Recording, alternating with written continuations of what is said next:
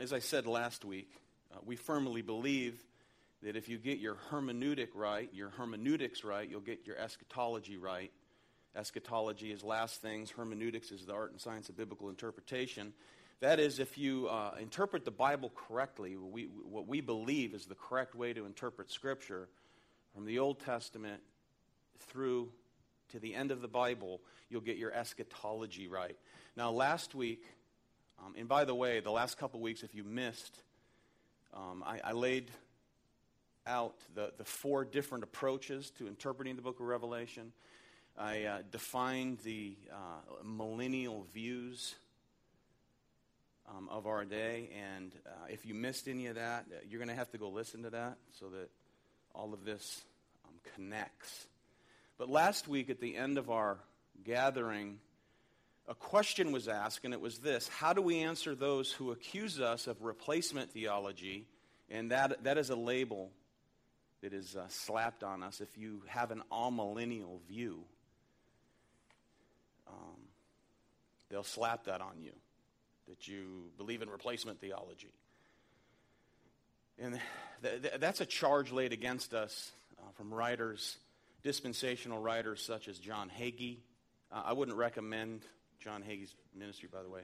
Or here's one, Chuck Missler, who I heard say this, quote, "You can follow amillennialism from Augustine to Auschwitz," end quote. Yeah, that's what I said. Which is, friends, a slanderous, underhanded way of accusing amillennialists of being anti-Semitic, unfortunately. And let me be clear that amillennialism does not teach that the church replaces ethnic Israel. What we do believe is that there is a one people of God that the Bible refers to as his elect. In the Old Testament, most of the elect members of the covenant line were of the covenant line by way of the nation of Israel, along, obviously, with evidence of true believers outside the covenant people, Rahab, Ruth, the Moabitess, the fruit that we see of some, no doubt, that came out of Nineveh, who heard the preaching of Jonah and repented. And therefore, with Christ coming, fulfilling all Old Testament promises, the church now is the continuation of true Israel. We read in the New Testament that not all Israel is of Israel. Ethnicity has nothing to do with it. It is the work and the power and the grace of God alone. Now, with regard to quote-unquote replacement theology, listen to what Sam Waldron writes by way of illustration. Quote, "As the butterfly surpasses the caterpillar from which it emerges, so the church as the new Israel surpasses the old Israel. The butterfly does not exactly replace the caterpillar. It is the caterpillar in a new phase of existence. In the same way, to speak of the church replacing Israel is to forget that the church is Israel in a newly formed and expanded phase of existence. In a word, terminology like replacement theology disguises the fact that the church is really the continuation of God's true Israel." End quote. Amen. So I don't think it should be referred to as replacement theology, but actually referred to as expansion theology. Since the people of God are so numerous after the coming of our Lord Jesus Christ that it's a multitude in Revelation 7 that cannot even be numbered, of a people from every tribe, tongue, and nation. So the question is, well, what about ethnic Jews? Well, in Romans 11, if you remember that, we read that all Israel will be saved. Okay, now what's Paul talking about? Well, what he's not talking about is that every ethnic Jew without exception will be saved. He's not talking about ethnic Israel as a nation, as an all-inclusive people will be saved. What he's teaching is that there are Jews from throughout every generation that will be saved, which assumes what? That as an ethnic people, they will continue to exist. An ethnic entity from out of whom some will be saved until the return of Jesus. Now, as we read the New Testament, we see that it explains that the things promised in the Old Testament, as we read the New, we see how they were fulfilled in the fullest sense. Now, since dispensationalists, and why am I spending so much time on dispensational premillennialism? Well, because that's the most popular view adhered to in modern American evangelicalism. And that is that they stress that all prophecy is fulfilled in a literal sense. That any biblical reference to Israel means for them ancient and or modern ethnic Israel, and not the true remnant of God's people, including the church that is true Israel. Now, think about this, as I stated last week. If we regarded the original promise that God gave to Abraham in chapter 12, chapter 15, and chapter 17 of Genesis as the hermeneutical key to determine how we understand last things, we could never rightly understand the promise given to Abraham in the fullest sense. It would be impossible. And when we get to Hebrews 11, what are we taught? That the promise of a land given to Israel was typological of something much, much greater. That is, beloved, a heavenly kingdom, which would have been inconceivable in the days of the patriarchs, inconceivable in the days of Moses, but we're told by faith that's how Abraham saw it. So now the New Testament, that is the mystery revealed, explains for us what those things promised in the Old Testament fully meant. Okay, so dispensationalists say the Old Testament tells us what the promise is in its physical soil in Palestine. Therefore, it must be taken literally, or else we undermine the authority of Scripture. And I quoted John MacArthur to you last week, whom I love, but disagree with his eschatology. Now, in the time of the Reformation, the Reformers, they taught that Christians are called to focus on sensus literalis, the literal sense of the word when they read the Scriptures. And what's meant by sensus literalis is not that every text in the Scripture is given in a woodenly literal sense, and that it's to be interpreted in a wooden literal sense, but rather we must interpret the Bible in the sense in which it was written. If it's a parable, you have to interpret it as a parable. So you'd have to learn the rules of parables. Poetry is poetry, symbols as symbols. So sensus literalis begins, no doubt, with an historical grammatical study of the text, but our study may reveal that the text was intended to be typological or to be understood symbolically under the light of the New Testament.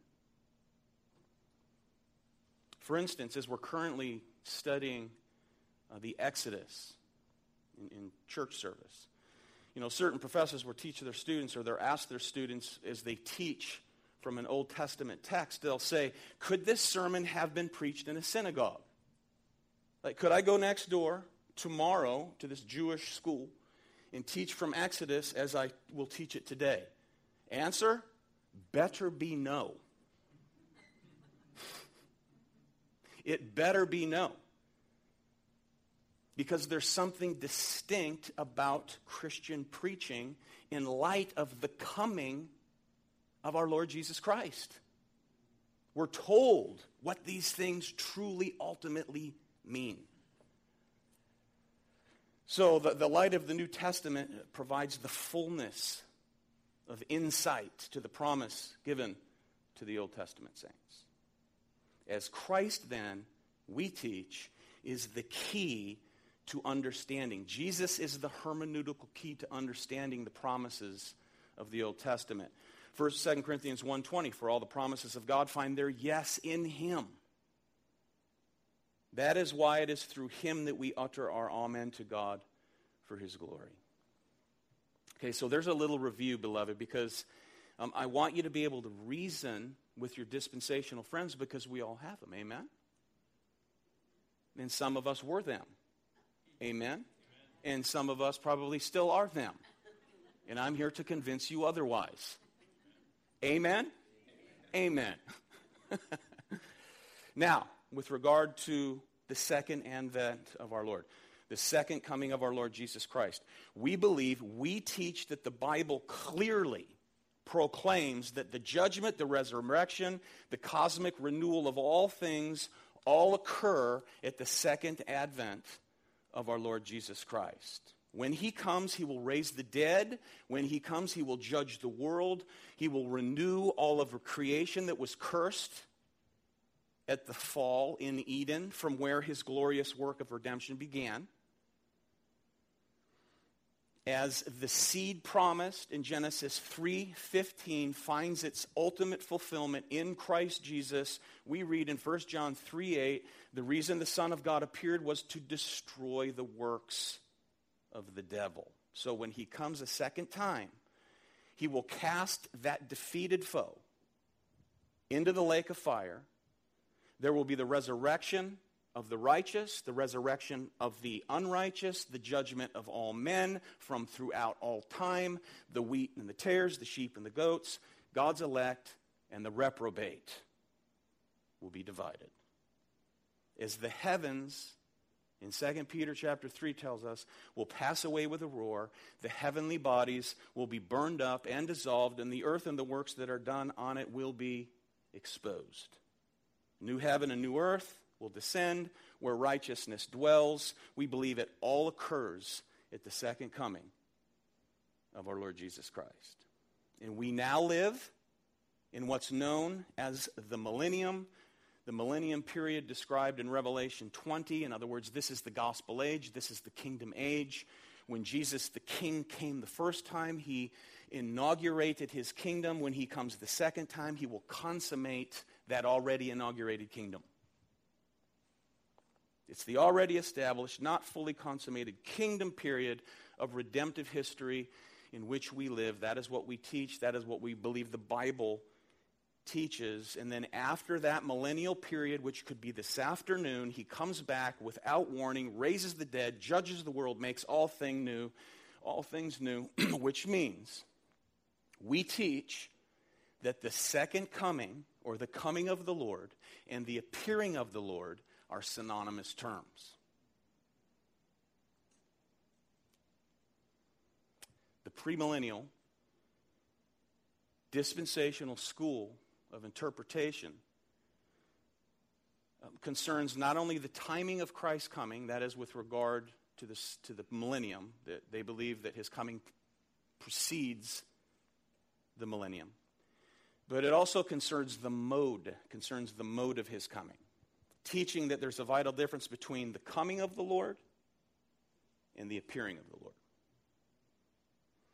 That is, when Jesus comes, they teach that he's only coming for his church to sweep them away secretly.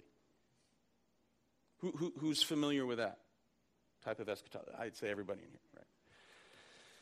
And this will occur in what's referred to as the secret rapture.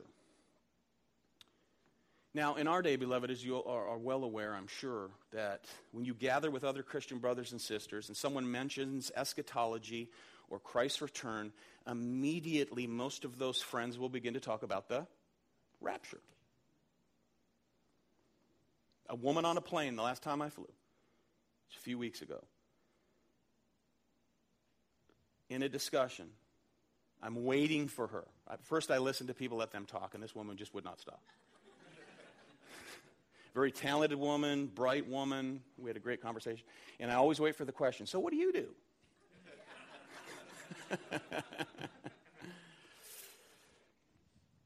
So instead of saying pastor, and I got this from somebody, I don't know who's a pastor. Instead of saying, well, I'm a pastor, I say, I have the greatest job in the world. I get to tell people how they can be 100% certain that when they die, all of their sins are forgiven and they can go be with the Lord forever. So she says, I know the answer. And she was a professing Christian, and right away she didn't want to talk about the rapture anyway. When you begin these discussions with friends, they immediately begin to speak in terms that can be found in the Left Behind series. Let's be honest. Premillennial, dispensational folks say that when Christ comes, the Gentile church is taken away to heaven, given glorified bodies, which begins the tribulation period. Some people will be left behind. Some of those left behind will become believers. And the people who become believers during the 7 years are the ones who will have natural bodies who go on to repopulate the earth, while others, the raptured believers, have glorified bodies and will rule with Christ for a literal 1,000 years. And that 1,000 years is something of a renewed Eden, where after that 1,000 literal years, there's a second fall of man. Then there's final judgment. Then there's a new heaven and a new earth. We believe, again, that the Bible teaches that Christ's coming and his appearing are describing the same event. Which leads to my next question. Does the Bible teach, does the Bible teach a premillennial or tribulation rapture of believers from the earth? That is, referring to a secret rapture before Christ appears in glory. Well, one of the proof texts, which I believe is no proof at all, is 1 Thessalonians 4. So let's look at that together.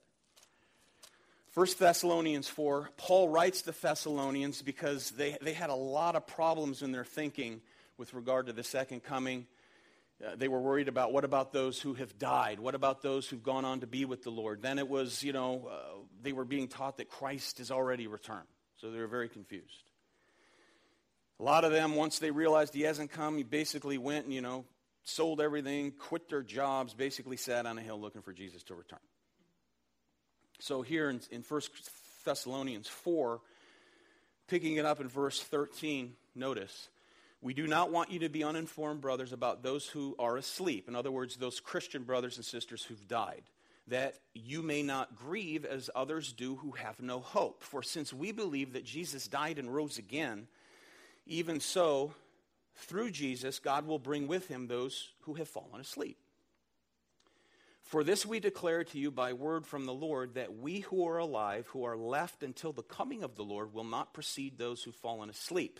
For the Lord himself, here it is, the Lord himself will descend from heaven with a cry of command, with the voice of an archangel, and with the sound of the trumpet of God, and the dead in Christ will rise first. Then we who are alive, who are left, will be caught up together with them in the clouds to meet the Lord in the air, and so will always be with the Lord. Therefore, encourage one another with these words. That's where they get a secret rapture from. The question is there anything secret about it? Not when I read it. Notice the first event. The Lord descends with the voice of an archangel. Notice the sound of the trumpet. And in Revelation, the seventh trumpet is the last trumpet. The last trumpet. Notice the second event, the dead in Christ will rise. Lord descends, the dead in Christ will rise, referring to every believer who's ever died throughout time, who are presently where in spirit? Intermediate state. They're with the Lord. Their body's in the grave, or their body was annihilated at sea, eaten by sharks, whatever the case. Those bodies, our supernatural Lord will resurrect those bodies to be brought together with the Spirit who's with the Lord. And then we who are alive when Jesus comes back will be changed on the way up. Because these bodies, They can't even exist at 20,000 feet, let alone in glory. Amen? So it has to be changed, transformed. Physically raised, joined with their spirit, existing in their intermediate state. That is the presence of Christ. That's where they are. And then at the same time, those who are alive will be caught up together with him. 3 times in the passage, Paul uses language to convey the idea that Christ's return to earth will be accompanied by loud, clear, divine announcements. In verse 16, the Lord will descend from heaven with a loud command, the voice of the archangel, the trumpet call of God. Again, that's the last trumpet. So the whole thrust of that threefold announcement is that God himself will proclaim the return of his Son, Jesus Christ, so loudly that the whole world will hear. No mistake. Continue reading, chapter 5. Now, concerning the times and the seasons, brothers, you have no need to have anything written to you. For you yourselves are fully aware that the day of the Lord will come as like a thief in the night, while people are saying there's peace and security. Then, sudden destruction will come upon them, as labor pains comes upon a pregnant woman, and they will not escape. But notice here, both believers and non-believers will be in attendance when he returns. Notice, but you're not in darkness for that day to surprise you like a thief. That day. For you are all children of light, children of the day. We're not of the night or of the darkness. So then let us not sleep as others do, but let us keep awake and be sober. And then in verse 9 he says, God has not destined us for wrath, but to obtain salvation through our Lord Jesus Christ. Kim Riddlebarger, in his work, A Case for Amillennialism, writes this, and I quote, if dispensationalists are correct in saying that this coming is a secret, then only believers will hear the divine declaration. As my colleague Ken Jones so aptly puts it, this turns the thrice repeated announcement of Christ's return into something akin to a cosmic dog whistle.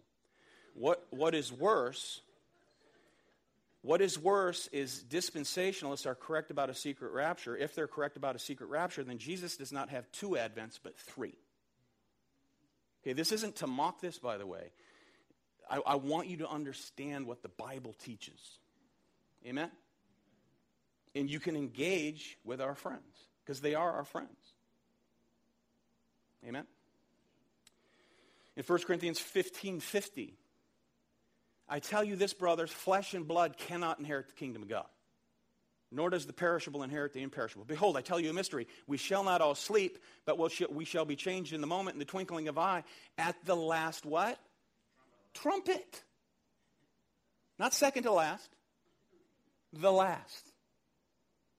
For the trumpet will sound, the dead will be raised imperishable, we shall be changed, for this perishable body must put on the imperishable, and this mortal body must put on immortality. Again, it occurs at the last trumpet, not the second to the last. So the Bible teaches clearly, beloved, that there will be Christians living on the earth when Christ returns in glory. They won't have disappeared. When he appears, okay, that is when he comes again. Synonymous terms, the appearing and the coming of the Lord. Look at Matthew 13.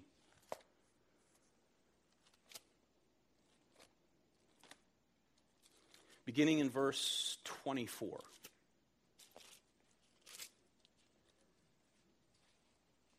Jesus put another parable before them, saying, the kingdom of heaven may be compared to a man who sowed good seed in his field, but while his men were sleeping, his enemy came and sowed weeds among the wheat, and he went away.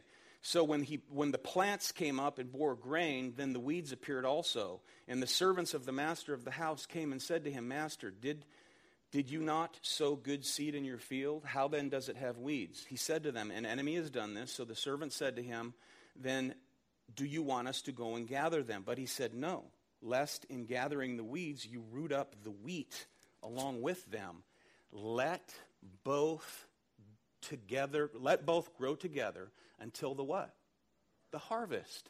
And at harvest time, I will tell the reapers, gather the weeds first and bind them in bundles to be burned, but gather the wheat into my barn. The wheat, God's elect. That's the good seed. Saved people living on earth when he returns. Are they to be raptured out of the world before the last day? No. Verse 30. Let both grow together until the harvest. Gather the weeds first. Burn them. Gather the wheat into my barn. Believers, in other words, will be living alongside the wicked until the day of the harvest. Another verse to support the secret rapture is Matthew 24.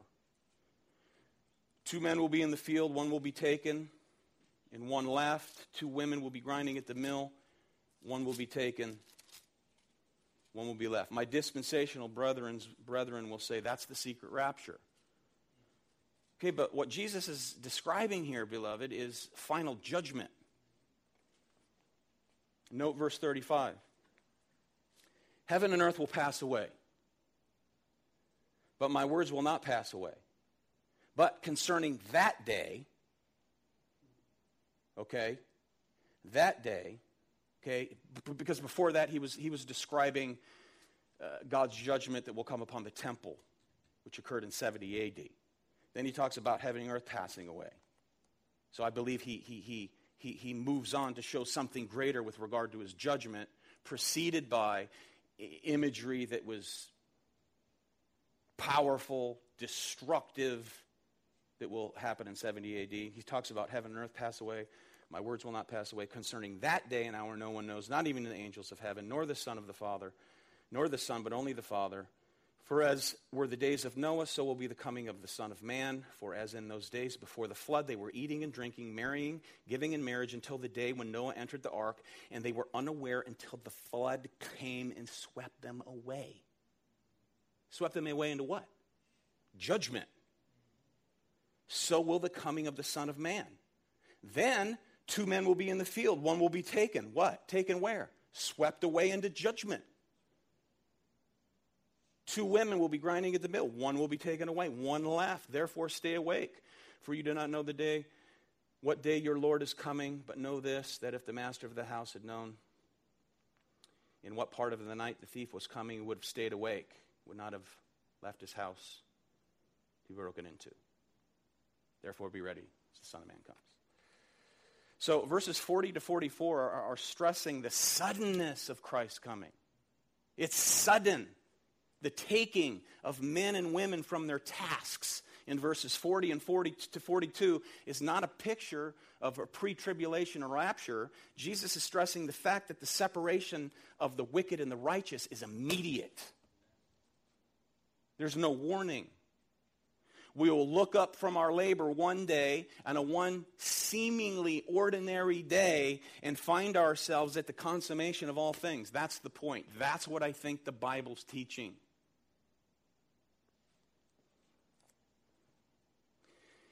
You may not know this. There was no teaching of a secret rapture before the year 1830. Let me read you something from Great Doctrines of the Bible. D. Martin Lloyd-Jones records, this is recorded from his teaching. He says, quote, "The teaching about the secret rapture did not appear before 1830. We have, in fact, an authoritative statement as to how it began. There was a New Testament scholar called Tregelles who belonged to the so-called Plymouth Brethren. Tregelles was certainly one of the greatest scholars of the New Testament textual criticism of the last century, and in addition, he was a saintly man of God. In 1830, and subsequently, he was present at the Powers Court Conference, which were attended by the great J.N. Darby and B.W. Newton and other people belonging to that school. This is what Tregelles says, quote, "I'm not aware that there was any definite teaching that there should be a secret rapture of the church at a secret coming until it was giving forth at an utterance in Mr. Irving's church from what was then received as being the voice of the Spirit. But whether anyone else asserted such a thing or not, it was not from that supposed revelation that the modern doctrine and modern phraseology arose." He continues, "All sorts of people crowded to listen to him, society people and others, because of his amazing oratory and sometimes also because of the novelty of his views.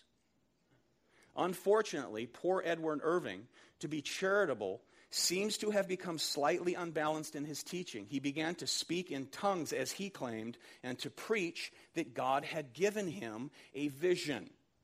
So he founded a new church, which was called the Apostolic Church. He claimed that the church was still apostolic, that apostles and prophets should not have ceased at the end of the early period of the church, but that there should still be apostles and prophets, and that they should still have revelations and indulge in prophetic utterances and have visions and speak in tongues and so on.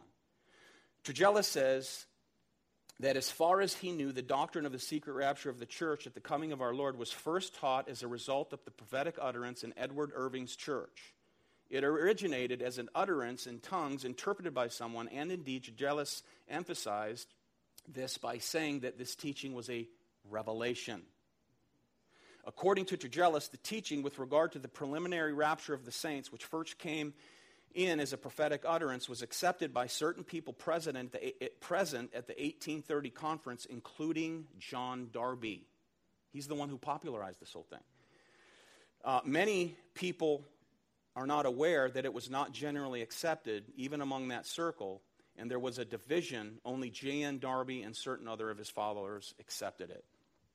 End quote. Dispensationalism, also known as Darbyism, is a relatively recent development, whether you realize it or not. It was revived in the 1970s by the work of Hal Lindsey, especially in his book, The Late Great Planet Earth. And then it was fictionalized by the Left Behind series, which has become for most dispensational evangelicals an adopted eschatology. This will mess up your hermeneutics. I think that the secret rapture is classic eisegesis, meaning you're reading into the text something that is not there. Where Jesus takes believers away for 7 years, comes back, sets up a 1,000-year geopolitical kingdom. Geopolitical kingdom with a literal temple. And the reinstitution of sacrifices, friends. Is that blasphemous? He is the Lamb of God, slain before the foundation of the earth. All those Old Testament sacrifices pointed to him. He fulfilled it all. He is the yes. He is the amen. Amen? Now, those same dear dispensational brethren of mine often say in support of a future literal political kingdom, there must be a literal physical temple, as the Antichrist must take his seat in the temple. Proof text, 2 Thessalonians 2, if you want to turn there. So let's look at it. This is where my friends take me as their proof text for a future literal millennial temple in Jerusalem. 2 Thessalonians 2. Now, concerning the coming of our Lord Jesus Christ and our being gathered together to him, we ask you, brothers, not to be quickly shaken in mind or alarmed, either by a spirit or a spoken word or a letter seeming to be from us, to the effect that the day of the Lord has come. Let no one deceive you in any way, for that day will not come unless the rebellion comes first, and the man of lawlessness is revealed, the son of destruction, who opposes and exalts himself against every so-called God or object of worship, so that he takes his seat in the temple of God, proclaiming himself to be God. Now, some scholars believe that with Paul writing this, he's looking forward to that which will happen in 70 AD when the Roman armies entered in and did just that into the temple that was still standing. Okay, that's one view. But here's another view, and here's the question. As we read the New Testament, we clearly see that it is the church that is the true end-time temple of God. So are we to view this text describing some future literal physical temple in Israel? Or is this metaphorical language expressing opposition of evil towards Christ's church? I quote G.K. Beale. Beale writes that in Paul's writings, temple refers to the church without exception. Without exception. Temple, quoting Beale, temple in Revelation can refer to both true believers on earth or in heaven. So we need not see that the man of lawlessness or the Antichrist as literally positioning himself in a chair in a physical temple. This also ought to be seen as figurative sitting, which is in line with other metaphorical New Testament language. For instance, in Matthew 23, verse 2, Jesus said that the scribes and the Pharisees have seated themselves in Moses' seat. Was there a seat of Moses there? No. That's an expression depicting the self-appointed role of interpretive authority that the Sanhedrin had taken, not a literal seat. Beale goes on and he says, as Jesus sits at the right hand of the Father, doesn't necessarily mean there's furniture in heaven. End quote, amen.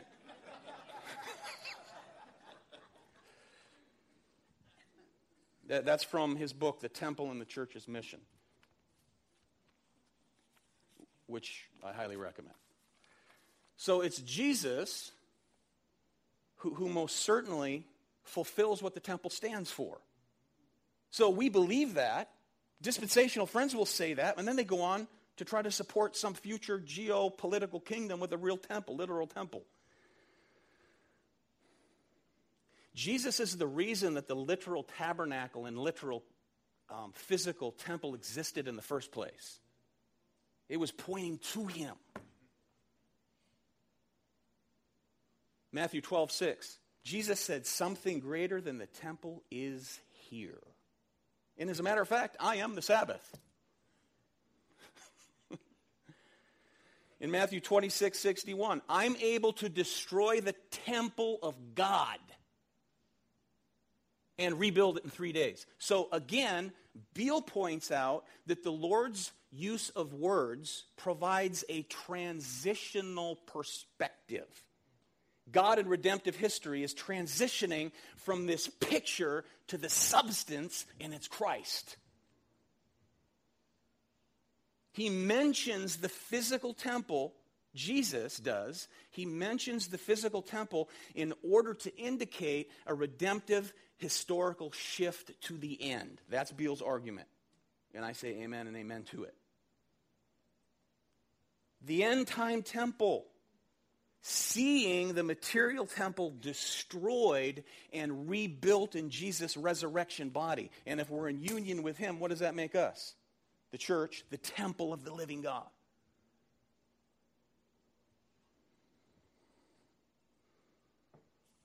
Let me quote Beale again for you.